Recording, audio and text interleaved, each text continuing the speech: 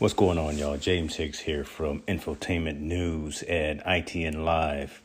Look, been wanting to do this for a long time. This being starting a podcast to go along with the site and go along with the other social media platforms we have. But been always trying to find the right platform to use, right? Been looking for how to get the message out to our engaged readers, our engaged viewers, how to monetize. And believe it or not, I found the right platform that's getting the job done, that's going to be easy to use and easy to set up. That platform is Anchor. Anchor is a one-stop shop for recording, hosting, and distributing your podcast. Best of all, it's 100% free and ridiculously easy to use. And now, Anchor can match you with great sponsors who want to advertise on your podcast. That means you can get paid to podcast right away. Check it out. In fact, that's what I'm doing right now. This is an ad for Anchor, if you didn't guess that by now. Check it out. If you want to get started with Anchor, if you want to start sending out your message, owning your own platform, broadcasting your message, go to anchor.fm/start. Join me, join the rest of the diverse authors and owners of content out there. Get your podcast off the ground.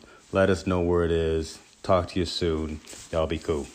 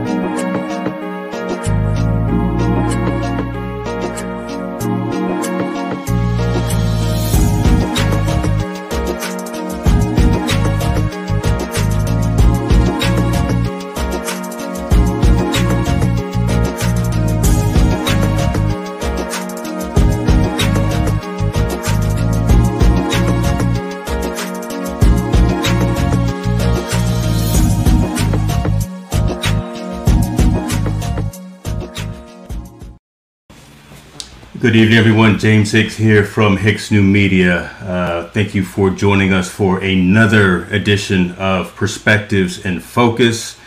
Tonight we have a wonderful show for you. I'm glad you are able to attend.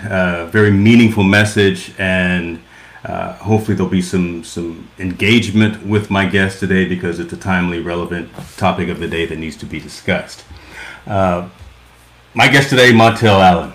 Montell Allen is the founder of NBA Sports, not-for-profit independent institution that's dedicated to providing quality service for minority and underprivileged student athletes in their efforts to pursue college aspirations. Their goal, bridge the gap between minorities, underprivileged student athletes, and college education using sports as a hybrid platform. This is accomplished by helping young men and women get through the process and achieving a higher level of education. Tonight we're going to talk about all the efforts that NBA Sports has achieved. We're going to chat a little bit about the process of recruiting for sports, especially here in California, and how over the past 25 years with cutbacks, it has been directly affecting men of color within their communities. Ladies and gentlemen, please welcome Montell Allen. Montell, how you doing, sir? Thank you for having me. I appreciate it. Absolutely. So I'll start off talking a little bit about my organization, NBA Sports. It was a nonprofit I started several years ago, and like you said, it definitely helped bridge the gap, especially for those underprivileged and those having the opportunity to go to college, and using that platform of sports, primarily football, for men of color to be able to get into schools, educate themselves, and be able to give back to the community. Awesome. So let's rewind just a little bit, because I mean that's the big picture. That's what we want to spend some time talking about. And I think that's a fantastic task, right, that you've taken on, because that needs to happen, and that needs to happen specifically for folks within our community. And it's good to see someone that looks like us out there representing and really trying to move that needle in the forward direction. but outside of the corporate world, tell the folks who Montell Allen is. First of Oh, all, me, man, I'm gonna put you on the spot. I'm a guy that I was raised in Sacramento, California. A good friend of yours and one of my great friends, Kevin Bracey, is the one that Yes. linked us up. We've been partners in crime for I don't know how long. And man, I'm a real passionate guy. I'm a family man. I'm really passionate about kids and their opportunities because I know how hard it is. I know I was the lucky one to get out of my crew. I mean, Okay. I was just thinking about the other day, man. By the time I was 14, I witnessed my brother being killed to gang violence. I witnessed drug addiction. Witnessed alcoholism. I was raised by a single mother. I witnessed our house getting shot up when we were young. I witnessed all these things going on. Living in Meadowview Apartments by Burbank, living Yep. over there. My mom was lucky when I was 14. We moved to Citrus Heights, which was a blessing. Due to her situation, we got better. But we were raised in Freeport. I lived in the Gardens. There was a lot of stuff going on, and I'm thinking back, man. By the time I was 14, I witnessed all these things. I mean, that's post-traumatic syndrome for most people. Yes, sir. It is. Yeah. Witness all that going through, and I was able to, internalize that, use it as a motivational skill, go to college and be successful and graduate from college. Got my master's. I've been working in corporate America for several years, and I had the opportunity to play football. Football was my outlet and my main outlet to be kind of do that, and I want to be able to get that opportunity back to some young men because I know they're going through either a similar situation as I went through or even worse. Yeah. So let me ask you that because that's very interesting. Just I know those areas. I know those neighborhoods. I've lived in those neighborhoods, some of those neighborhoods as well. Mm-hmm. They're challenging, right? Again, you're surrounded by a lot of pulls in one particular direction. It's easy to fall into whatever trap, peer pressure, whatever you want to call it. How did you personally pull yourself out of those particular situations and say, you know what, I myself have to do something better, or I know that there's something better for me, and how did you turn that into a desire to help others as well once you got of age, of education, of means, and things of that? I think the starting point for me was definitely when my brother passed away. I mean, it happened when, like I said, when I was 14 years old, my first year in high school. He was at he was a guy known in the neighborhood, pretty tough guy doing his thing. We had just moved to Citrus Heights. He always wanted to keep going back to the old neighborhood in Freeport. And, situation happened. He was at a party, got in an argument, and things went the wrong way, and he was killed. I think at that point, and seeing my mother cry was like, that was a gut-wrenching moment for me where I'm like, you know what? It's not going to happen no more to my family. And the way that I figured it out was through transition or pushing my anger, my desire all into sports. And that didn't even come easy. I mean, like I said, I went to Mesa Verde. It wasn't known as a high school powerhouse or anything. From that point on, I played basketball and football, ran track, dominant. I was really good at football and basketball. And it wasn't my football coaches that saw anything in me. It was my basketball coach. He asked me one day, what do you want to do? And I said, I want to go play college football. And he was like, where you want to go? And then within the next couple of weeks, I started getting letters and interest. And Humboldt State at the time was very interested in me. Guys wanted to go Division I. I really wasn't about the Division I thing. I really didn't even understand it at that time. Wasn't really the big thing. I just wanted to go to college and get away and play. That was my desire. Humboldt State was really persistent in recruiting me.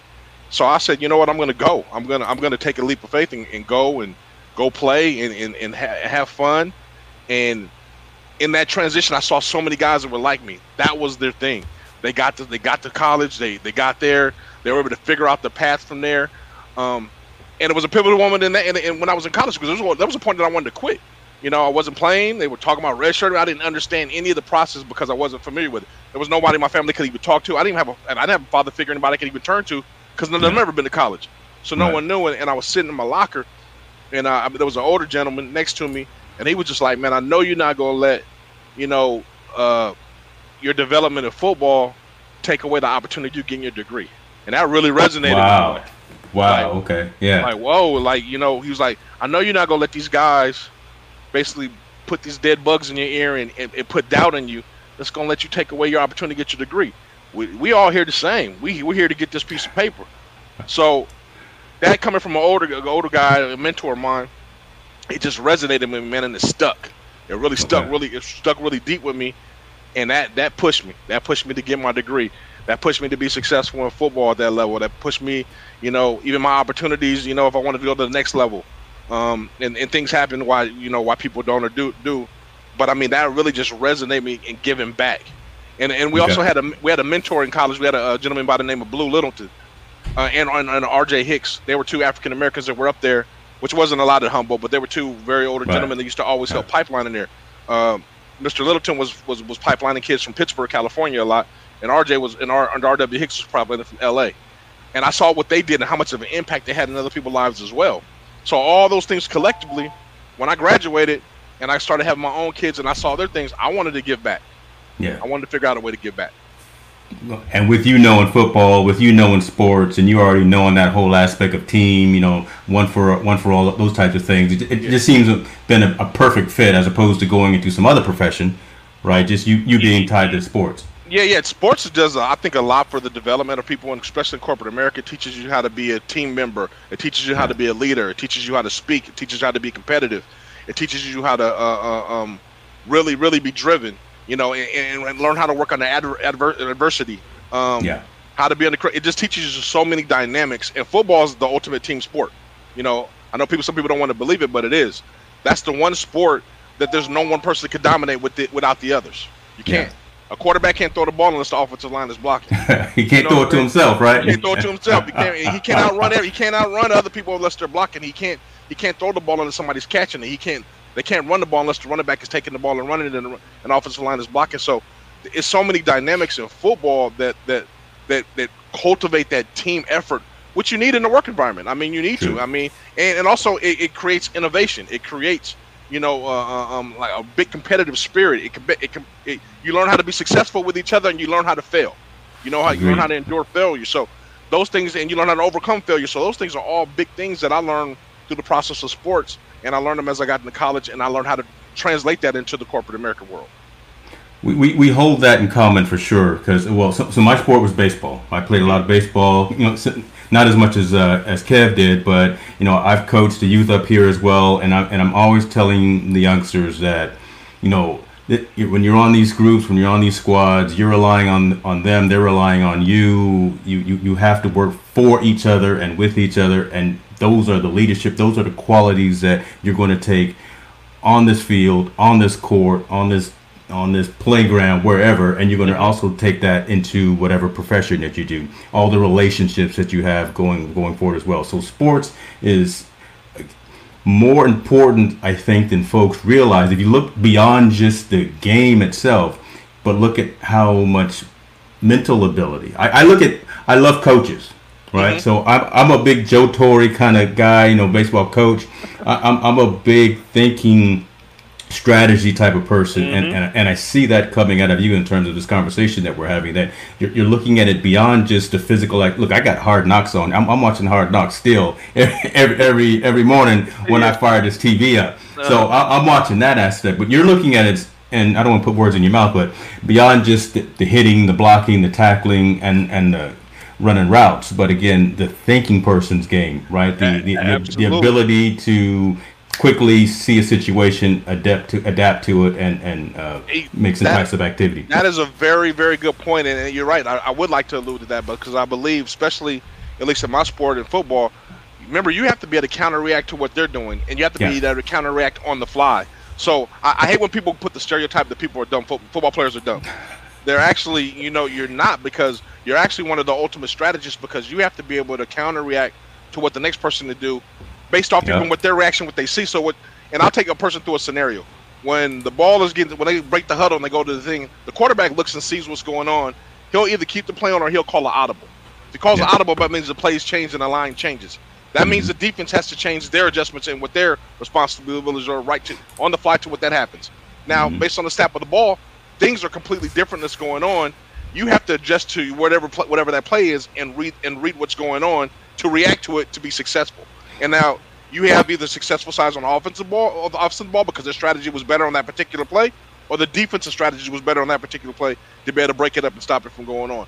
But the thing is, like you said in the beginning, it's more of a mental challenge than it is a physical challenge all day, every day.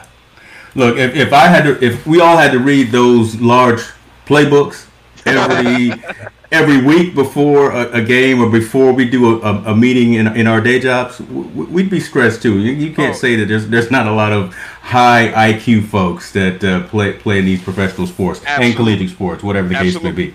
Absolutely.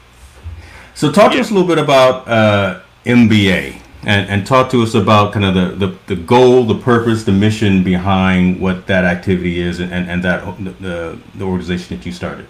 Yeah, I think in MBA, the goal behind that is definitely to help kids get to post-secondary education, period. And sports is a platform.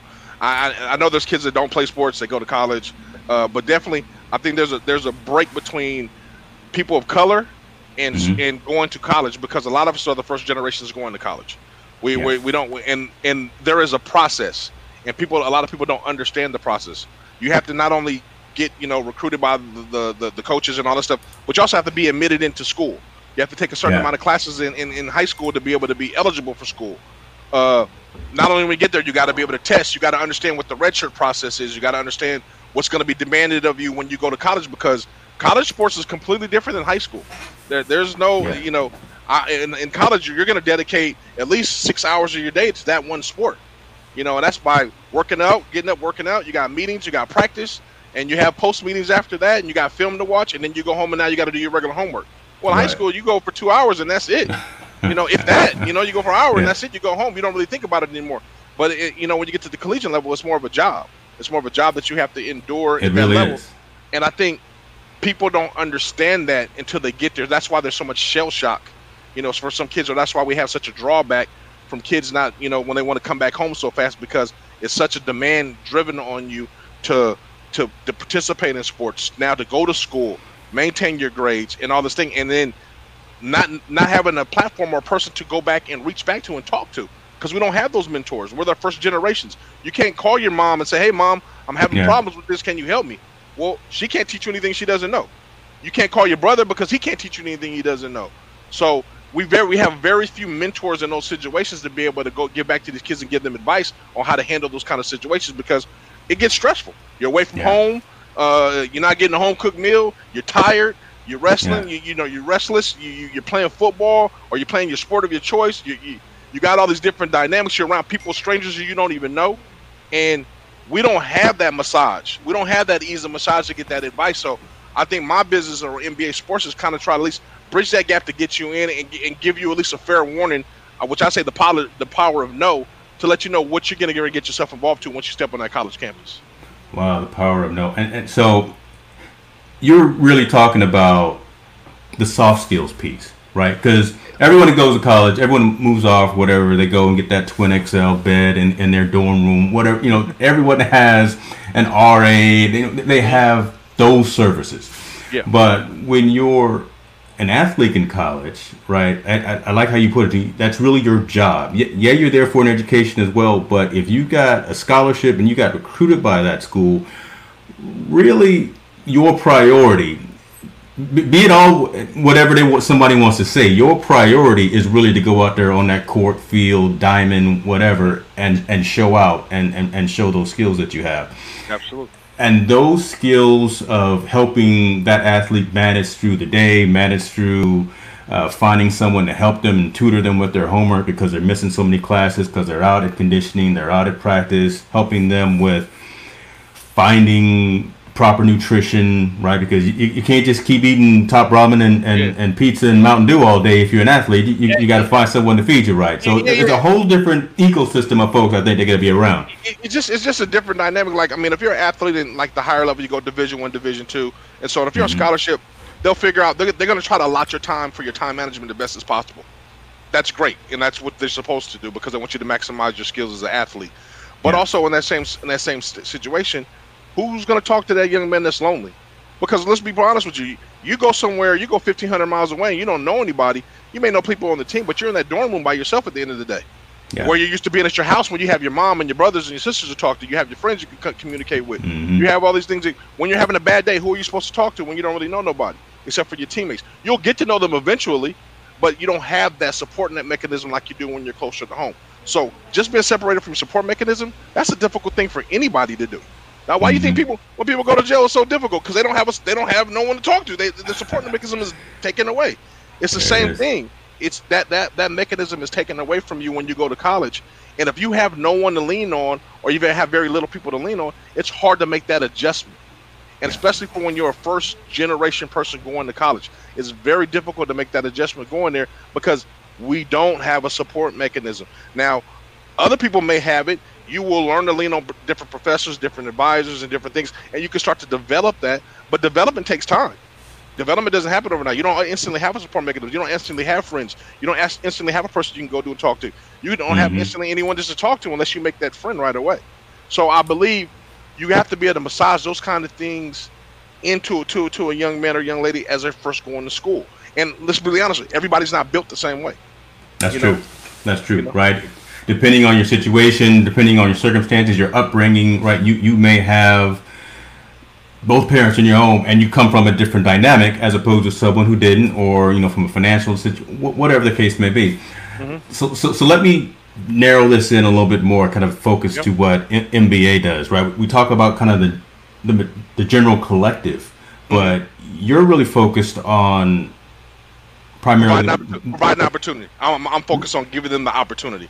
But That's you're focused on giving that opportunity. I think, and correct me if I'm wrong, but you're uh, focused on everyone. But you really got a specific reach out to the minority community, to the athletes of color, the ones who systematically probably have come up through an environment to where they have been overlooked or not had the proper resources. Am I correct in saying that? yeah, I yeah, don't want to yeah. put anything in your mouth. No, you're absolutely. I really like to focus on those that are underutilized. My main sport. Let me be perfectly honest, is football. I do help other sports, but football is my main passion. So I really work with Mm-hmm. those young men a lot. So Mm-hmm. I try to work on those that are underrepresented, not only by their gender or not only by their color, their skin, or their socioeconomic situation, but also those that just don't get the opportunity.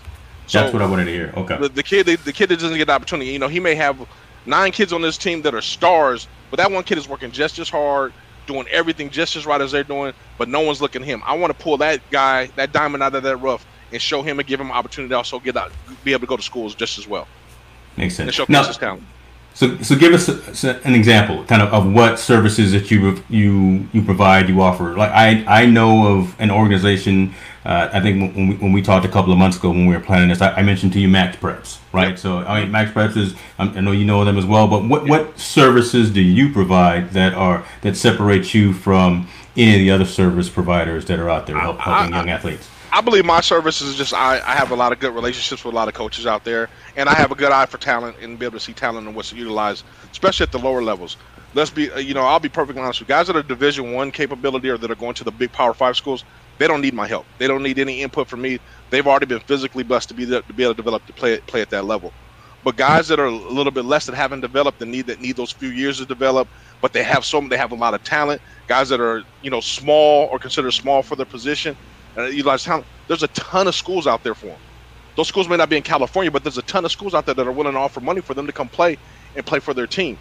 I look for those guys, those diamonds in the rough, to say, hey, guy, you can actually go play in college. You can go play at Tabor. You can go play at Southwest Minnesota State. You can go play over there at McPherson. There's schools for you to be able to opportunity to go play, get your education, continue your 4 years of playing football. And at that point, who knows what happened, because we all develop differently. Some people develop at 17, some people develop to the 20. It depends on how you go into your body. But if you have the skill set, there's an opportunity, there's a place for you to play football and get your degree. I really like that because a lot of times athletes and just individuals as well don't think of all the opportunities, all the possible opportunities that are out there, right? Mm-hmm. Going to a different location, going and play for maybe a smaller school, not always looking for Division I. You might not be ready for D1 school, right? Let's look at something else. Let's look at something. If you live in California, let's look at Texas. Let's look at Virginia. Let's look somewhere else. Get your education. Get the opportunity to play. Not just sit on the bench, but you may get a chance to get out there and make a highlight reel. Exactly. Those kind of things, and then see where that takes you. But so I really like the fact that you go in with that open concept and that open mindset of saying, let's look at all these other variables and other ways that we can get you some playing time. I think guys got to realize there's only so many Division I athletes, that go Power 5, or go to these big schools, and you got to think. You have to ask yourself, and I think the biggest culprit are parents and uncles and cousins and everybody outside. You need to really ask yourself, is that young man or young lady the best in their area? And if they're the best in their area, are they the best in their city? And if they're the best in their city, are they the best in their region? That's the guy that's going to Power 5. And the one thing that discourages me a lot is when people start to compare their kids to other kids. So, my son got more yards than him. He's a better runner than him. Well, let's look at let's start to take a look, break down the physical attributes. Your son is 5'10", 170 pounds. You know what? I can go outside in any park and throw a rock and hit a kid that's 5'10" and 170 pounds. Now, the other kid that you're comparing yourself to, that kid is 6'1", 215 pounds. So, understand. You got to understand from a coach's mindset. They're in the business of winning games and getting the biggest, the fastest, the best athletes. They don't. And the best line I've ever heard: I don't recruit heart, I recruit talent. Everyone always says, "Oh, you got to measure how big the heart is." Yeah. My job isn't to recruit heart. My job is to recruit talent. Everybody's got heart. Yeah, you can. The smallest man is 115 pounds. Probably have the biggest heart in the world, but you know what? He can't play linebacker for an NFL team because he's too small. That's true. That's the bottom line. So I wish parents would stop. They need to really open and broaden their horizons. And I'm not saying take away a kid's dream. If a kid wants to shoot for the big Division ones, absolutely keep working hard and getting that. Yeah. But if that opportunity doesn't come, take the next best thing that is for you and go get that education. I think too many of us defer to junior college and think that's going to be the answer. I'm gonna let a big secret out right now. Junior college doesn't make you Division I. It doesn't. You're either a D1 athlete going into junior college, or you're a fallback from going to junior college because you messed up to get your grades right. If you're a guy that's just going to junior college to try to develop into Division I, it happens, but it very happens rarely. And number two, they're always going to bring somebody in to take your position, or you're going to be splitting time with somebody. Period. That's just the beast of it. Most people are Division I athletes before they go to junior college. They get their stuff right, and then they move on. Okay. It's not the other way around. Junior college is not going to develop you to be a Division I athlete. It doesn't work that way. That's telling, and that's probably, I won't say crushing to some, not even the athletes, but I'll say to the parents. Because and I go back to kind of what you were saying, and I think a lot of times parents try to live their failed athletic dreams out by their kids. And I saw this a lot when I was coaching, and that's such a disservice to the child and to the athlete themselves, because they'll never live up to that false expectation. Unless they make it to the NFL, and that's very so rare that it's going to do, or they make it to Major League Baseball or something like that. I believe they just. I mean, you got to really figure out what's important to you. And I always tell kids, if you go to college, you get your degree, you're going to become a pro. Yeah. It may not be a pro athlete, but you're going to be professional something. Professional something. Because you have that piece of paper to back you up, and it's always going to open up a door for you. But if you're putting all your eggs in one basket, says they're going to go to school and become an athlete or be a professional athlete, man, there's only 3%. You got to think, there's over 1 million high school kids that play on Friday nights. Mm-hmm. There's only 300 and some thousand college students that play on Saturdays. So that means 700,000 are left behind that aren't playing on Saturday. And then from that 300,000 that's playing on Saturday, there's only roughly about 600 that's playing on Sunday in the NFL. The numbers drop drastically. So if you want to just look at statistics alone, it drops so drastically that there's only 3% guys that play in college are going to go into the NFL. And are you top of that 3%? Maybe, maybe not. But odds are you're probably not going to be that 3%. So why not be the next best thing is to get your piece of paper, your degree, and be a pro with something. That degree right now is established. You're going to make $40,000 a year regardless of what's happening. Period. No matter what happens, I don't care if the economy's bad. Whatever job you get, you're going to be making about $40,000 a year. Period. That changes your family's wealth. That changes your family directory, and that gives you intellectual wealth. Yeah. Period. Yeah. Where if you don't do it, you have none of that. And now we're out here hustling. We're out here doing these other things to try to make ends meet, and we have to do it the hard way. I'm saying, go play your sport, go get your opportunities together, get your degree, and from that point on, man, let life take its place at that point, because now you've opened so many doors for yourself.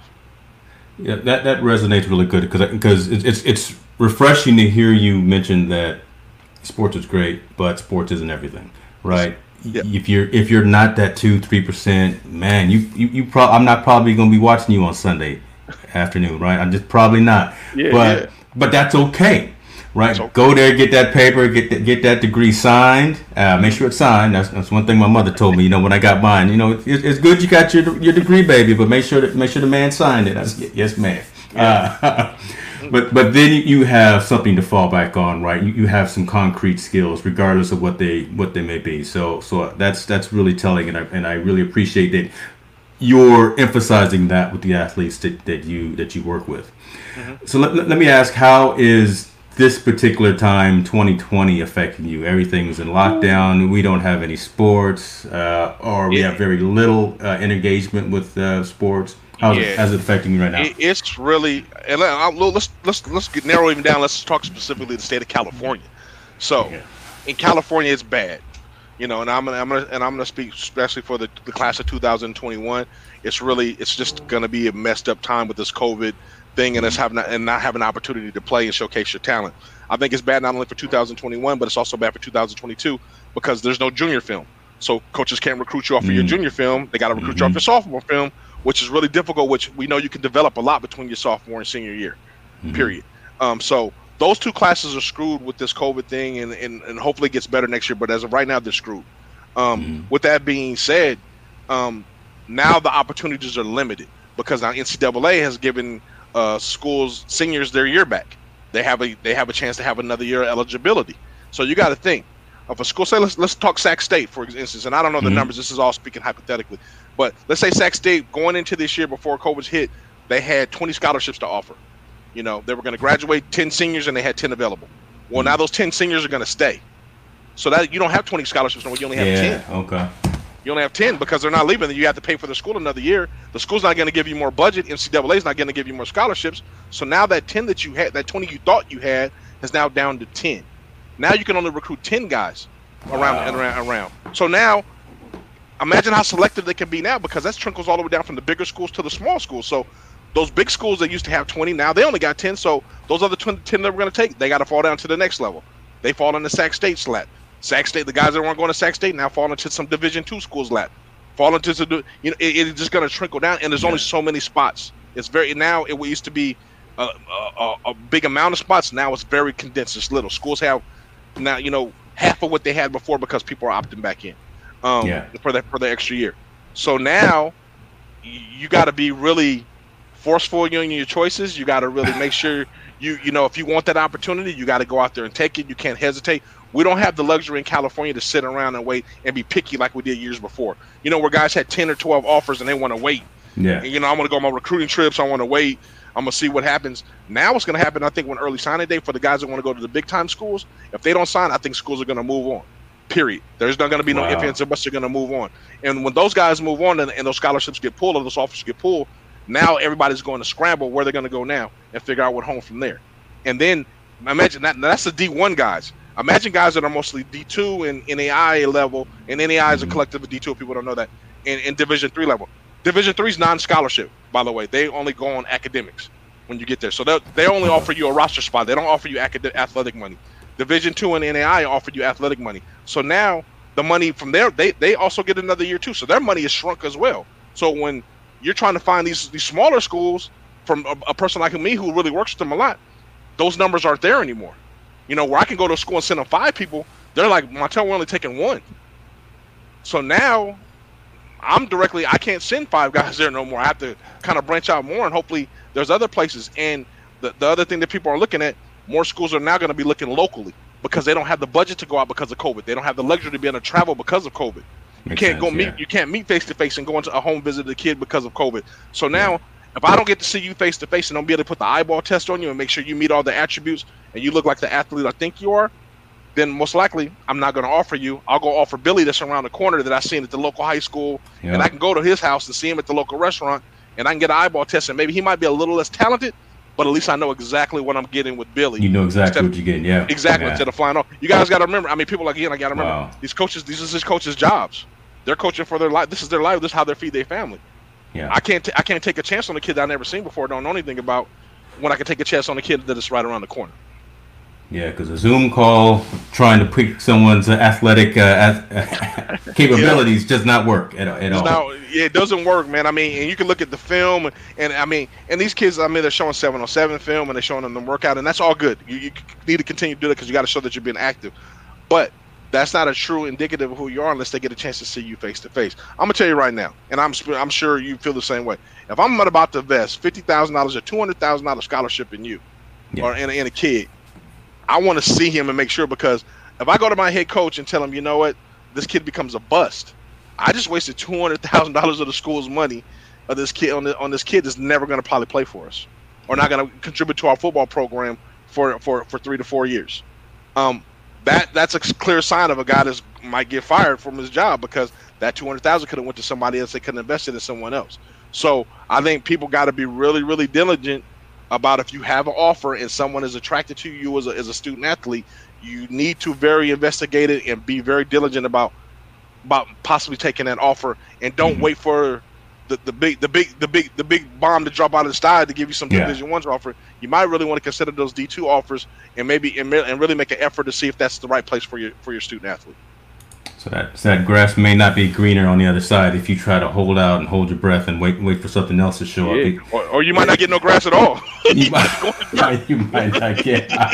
But that's so real, right? I mean, that really is the reality of it. Right? We think we are what we are, and we swear we can still run a 40 in however fast, but when it comes to the sabermetrics, when it comes to numbers don't lie, when it comes to the film, right? What can you do for me today? Now, I'm not worried about tomorrow. What can you do for me today? And also, you got to look at a kid's upswing. I mean, if there's a kid, your parents is 5'10" and you're 6 foot, you're not going to grow to be 6'4" or 6'5" to be a quarterback. You know, that is your trajectory. You're going to be about a 6 foot kid, and you may grow an inch or two, but that's about it. Where some kids, you can see their family and see them like, okay, well, he's like 6'1", his dad's 6'6", mom looks 6'2". The probability he might grow a little bit. We might want to take a chance on that kid and go him. So people just, you can't look at just the now in high school sports for athletes. Coaches are also looking at, what can I grow him into? I want to make sure he has ability now. Definitely, he's got to have the ability, but I also want to see what can he grow to, and how can we make him a bigger, better, faster athlete. Gotcha. What is this upswing? Basically, what is this upswing? His or her upswing. So I think there's so many dynamics that goes into the recruiting part that I think parents only see the comparison part, comparing their kid to another person and why they got offered and why my kid didn't, instead of saying, you know what, I really got to be realistic with my child and be like, you know what, let's go get that NAIA money from Dordt College and get my kid a degree in 4 years. And I always tell kids, you know what, you don't never want to be the person that plays on the team. You want to be the person that's cutting the check. Working in the front office. If that's what you want to do. That's true. Let's be honest with you. If an owner can afford to pay a player $10 million, that means he's making $20 million. Yeah. So exactly. If you really want to be involved in the sports and that's your passion, start looking at it from the business end as well instead of playing. And you can only do that unless you go to school. One last question, and then I'll let you kind of freestyle a little bit. But you brought up something, and I wonder. I know you have all your engagement and your interaction with the athlete themselves, but do you have the one-on-one session with the parent themselves, right? About these are some true expectations, right? I mean, Tim is good at basketball, but man, I know he wants to go to, I don't know, Syracuse. He wants to go to St. Mary's, wherever. But man, you know what? Let's go ahead and let him go to Solano Community College right now. All right. I mean, do you have those types of conversations? Yes. Yes. You're talking about, do I have those awkward, uncomfortable conversations? I've said that many times. I'm glad you used that phrase. I'm gonna drink to that. I'm brutally honest, and I'm brutally honest with the kid first. I try to tell him his expectations first, and I tell him all the time, my word isn't he, but I got a damn good percentage of kids I know this Division I who's not, and I tell them, I try to be very brutally honest. And then with parents, I have those conversations with them, but I try to educate the parents even beforehand. I have a bi-weekly series that I have called Straight from the Horse's Mouth, where I bring coaches from all over the country to speak to student athletes, and it's open dialogue. You can talk to them, you can ask them any questions you want. You can talk to them about recruiting. You can talk to them about the school. Talk about anything you want. Forget me as the middleman. Don't hear from me. Hear it from a guy that's in the profession that's going to tell you exactly what's going on and what they want. And they break it down from the size they want of their linemen, the size they want of the quarterback, how fast they want their receivers, and all that. They break down everything you want as imaginable to ask, so you can hear directly from a coach. So it can also resonate when I'm telling you. It reinforces what I'm telling you. You may or may not be that person, and this is the reasons why. And that coach just told you. So that's a bi-weekly call I have. Also on my website, I have an ability where you can upload your film, and I'll break you down your film, and I'll tell you what I see, the good, the bad, and the ugly in your film. So I'll tell you straight up on your film, like, hey, you don't do this well. You need to work on this. You need to work on that. Or you do this very well. This is where I think you fit as far as schools are concerned. I think you're this type of player. So I have all that on my website that people can go access to and go take a look at. It's NBAsports.net. You can go on there. There's a place, you can go through there. There's some certain links that you can click on there, and you can definitely upload your film. So I think those two things I kind of have. It's funny, and I'll give you an example. I had a conversation once with a parent, a single mother, and I was telling her about we were talking about a school her child should go to. They were really interested in it, and the funny thing, the kid that got offered from a small school in Kansas, she was very reluctant to send her son to Kansas. She was like, there's no black people there. There's no this, there's this. I'm like, you know what? And I just, she said they're gonna call him the N-word and all this. I was very brutally honest. I said, I don't think that's the first time someone ever, your son has ever heard the N-word, and so it's not going to be the last. So why would you deprive him of education just because of that? Don't let that be your restriction in taking away this opportunity for this young man. And he ended up winning there. He actually was very successful. He got his degree and everything. He's a teacher now. But I mean, those are the type of, those conversations I do have. But it's far and few in between. Like I said, I want to educate him before I have those conversations. I get it. I love it. Tell us what's next, man. What do you got going on? Again, it's hectic right now because again you can't get out there and have that dialogue. But I feel the energy resonating from you, so I know something's happening. I know you got something cooking in the kitchen right now. Tell us what's next. I got so many things cooking, but my main thing is I really want to and use your platform also. I want to talk about Division II football in the state of California. I think it's a travesty that we don't have it anymore, except for the School of Azusa Pacific. It's funny to me how we're the fourth largest economy in the world, not the United States. We're the fourth largest economy in the world, and we can't afford to have our students play Division II scholarship football in the state of California. They cut all the programs, which is mind-boggling to me. I'm not quite sure why they've done it. I know before they tried to hide behind Title IX, and what people that don't know what Title IX is, as it means for every men's scholarship, you have to have a woman's scholarship, for sports. But typically it's equal. If you have baseball, you have softball. If you have men's basketball, you have women's basketball. You have men's and women's track. So scholarships are equal across the board. But it needs to be tweaked or tweeted somehow, because there is no sport that employs 100 people in like football does. Football has a roster of 100 people in the collegiate level. There's no women's sport that has 100 scholarships. 100 people that participate. And also within that, I also know Division II, there's only 36 scholarships that are there. So you can give out 36 full scholarships for Division II. There is no sport in women's that house, I don't believe, even 36 participants fully to be able to equal that. Humboldt State kind of got away with it for a long time, because Humboldt State they didn't have men's baseball, so the football team scholarships would transfer to the softball team. So that's kind of how they even killed it. But I do believe Title IX just needs to be readjusted. I'm all in agreement. I believe that's correct. If you offer a man athlete, you should offer a women athlete. But instead of going 1-for-1, I believe it should be percentages. If you say, all the men athletes you have in your school, if 60% are on scholarship, then 60% of the women should be on scholarship. Just that way, that just gives football a little bit more tweak. And I know big schools are able to do it. Like UCLA, they can incorporate and bring gymnastics to kind of offset for everyone to get a scholarship and so on. But smaller schools like Humboldt, Cal State East Bay, Sonoma, Chico, they don't have the budget to do that. So I believe there needs to be some type of tweak within there. But back to giving it back though, again, for the state of California to be the fourth largest economy.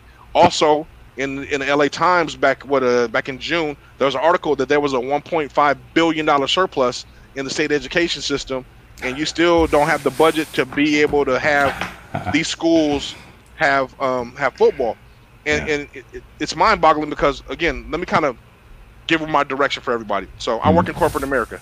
The biggest thing in corporate America and across the board, because I work for three Fortune 500 companies, there is a lack of qualified men of color to apply for new college entries or entry level jobs. There's just a lack of them. There's not very many of them there.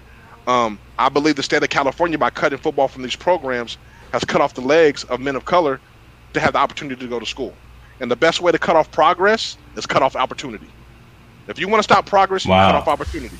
So I think the state of California, with these schools talking about it within their budget and dropping football, they have cut off the opportunity for men of color to go to school. Period. Now people will say, hey, you don't have to, football's not a privilege for you to go to school, but football is something that attracts men of color to go to school. In each one of those schools, since they dropped football, their men of color enrollment, or the diversity enrollment for men, have dropped. Every last one of them. They all have dropped. Also within that same trajectory, which happened in 1995, I believe they started cutting the football programs. The incarceration rate in the state of California went up. All for those years. So it's a common denominator. Men from 17 to 24 took more penitentiary chances and went to jail, and men of 17 to 24 stopped going to college because they cut off their football programs. So I blame the state of California for that. I mean, that was something that would uniquely identified a special demographic to schools to bring men of color onto their campuses to create innovation, education, and so on, and you cut it off. You allow these schools to be able to cut it off and run behind whatever excuse they wanted to run behind, whether it was budgetary, Title IX, whatever it is. You allowed them to run behind and cut their program because you felt it was easier to do that dynamic instead of to deal with the real crisis at hand. And that means bringing these people back, bringing these young men back to campuses, letting them compete competitive, and letting them get their degree. You got to think about it. With those 6 schools, and if you take a couple of the private schools, so let's say if you take Humboldt State, Chico, Sonoma, San Francisco State, Cal State, East Bay, and Long Beach State, and let's also think about Menlo College, UC Santa Barbara, St. Mary's, and Santa Clara. All had football. All of them had football. That's 10 schools.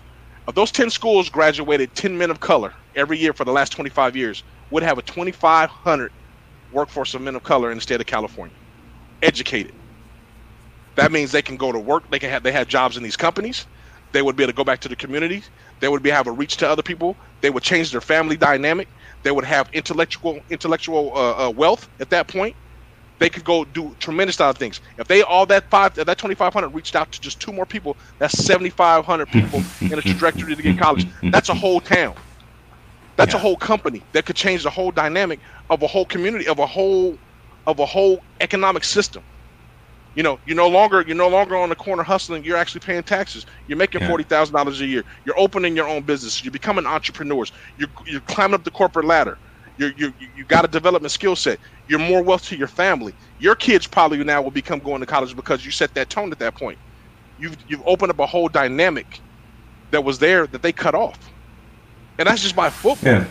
So let me ask a question that I'm kind of known for, just throwing a curveball, right? So where do you think you can influence into changing this entire dynamic, right? Is it legislative, or is it more on the educational side, right? Is it actually being part of a school district, a school administration piece, or is it actually going to the state capitol, talking to the lobbyists and talking to those folks, or is it a combination of both? I think it might be a combination of both. I think one, we have to talk to the individual schools and the athletic directors at those schools, and ask them, and also talk to admissions at those schools as well as the presidents, and ask them the reason why and why they're not making an effort to bring it back. Because I truly believe at the state schools, you could actually have football with non-scholarship, and those schools would thrive with student athletes wanting to come there in the state of California. Because let's be honest, kids want to stay closer to home. They want to play. FAFSA will cover a mass majority, especially of the people that are lower income, and state schools are affordable. So with that all being said, they would play under the non-scholarship rule because schools like USD, University of San Diego, has been able to do it for years and be successful. So why couldn't we implement that same program at these Division II school at the state level, at state school levels, the camps like E-Base and so on, the non-scholarship, have a plan for them to do it for the next 5 years to grow, to be able to get those money games, to put influence money into the program, to be able to have all those things so it can be self-sufficient at that point. And now we can continue to have our kids with the with the support system being here in California, and then to be able to play and represent their school in front of us. It would be you would have a high success rate.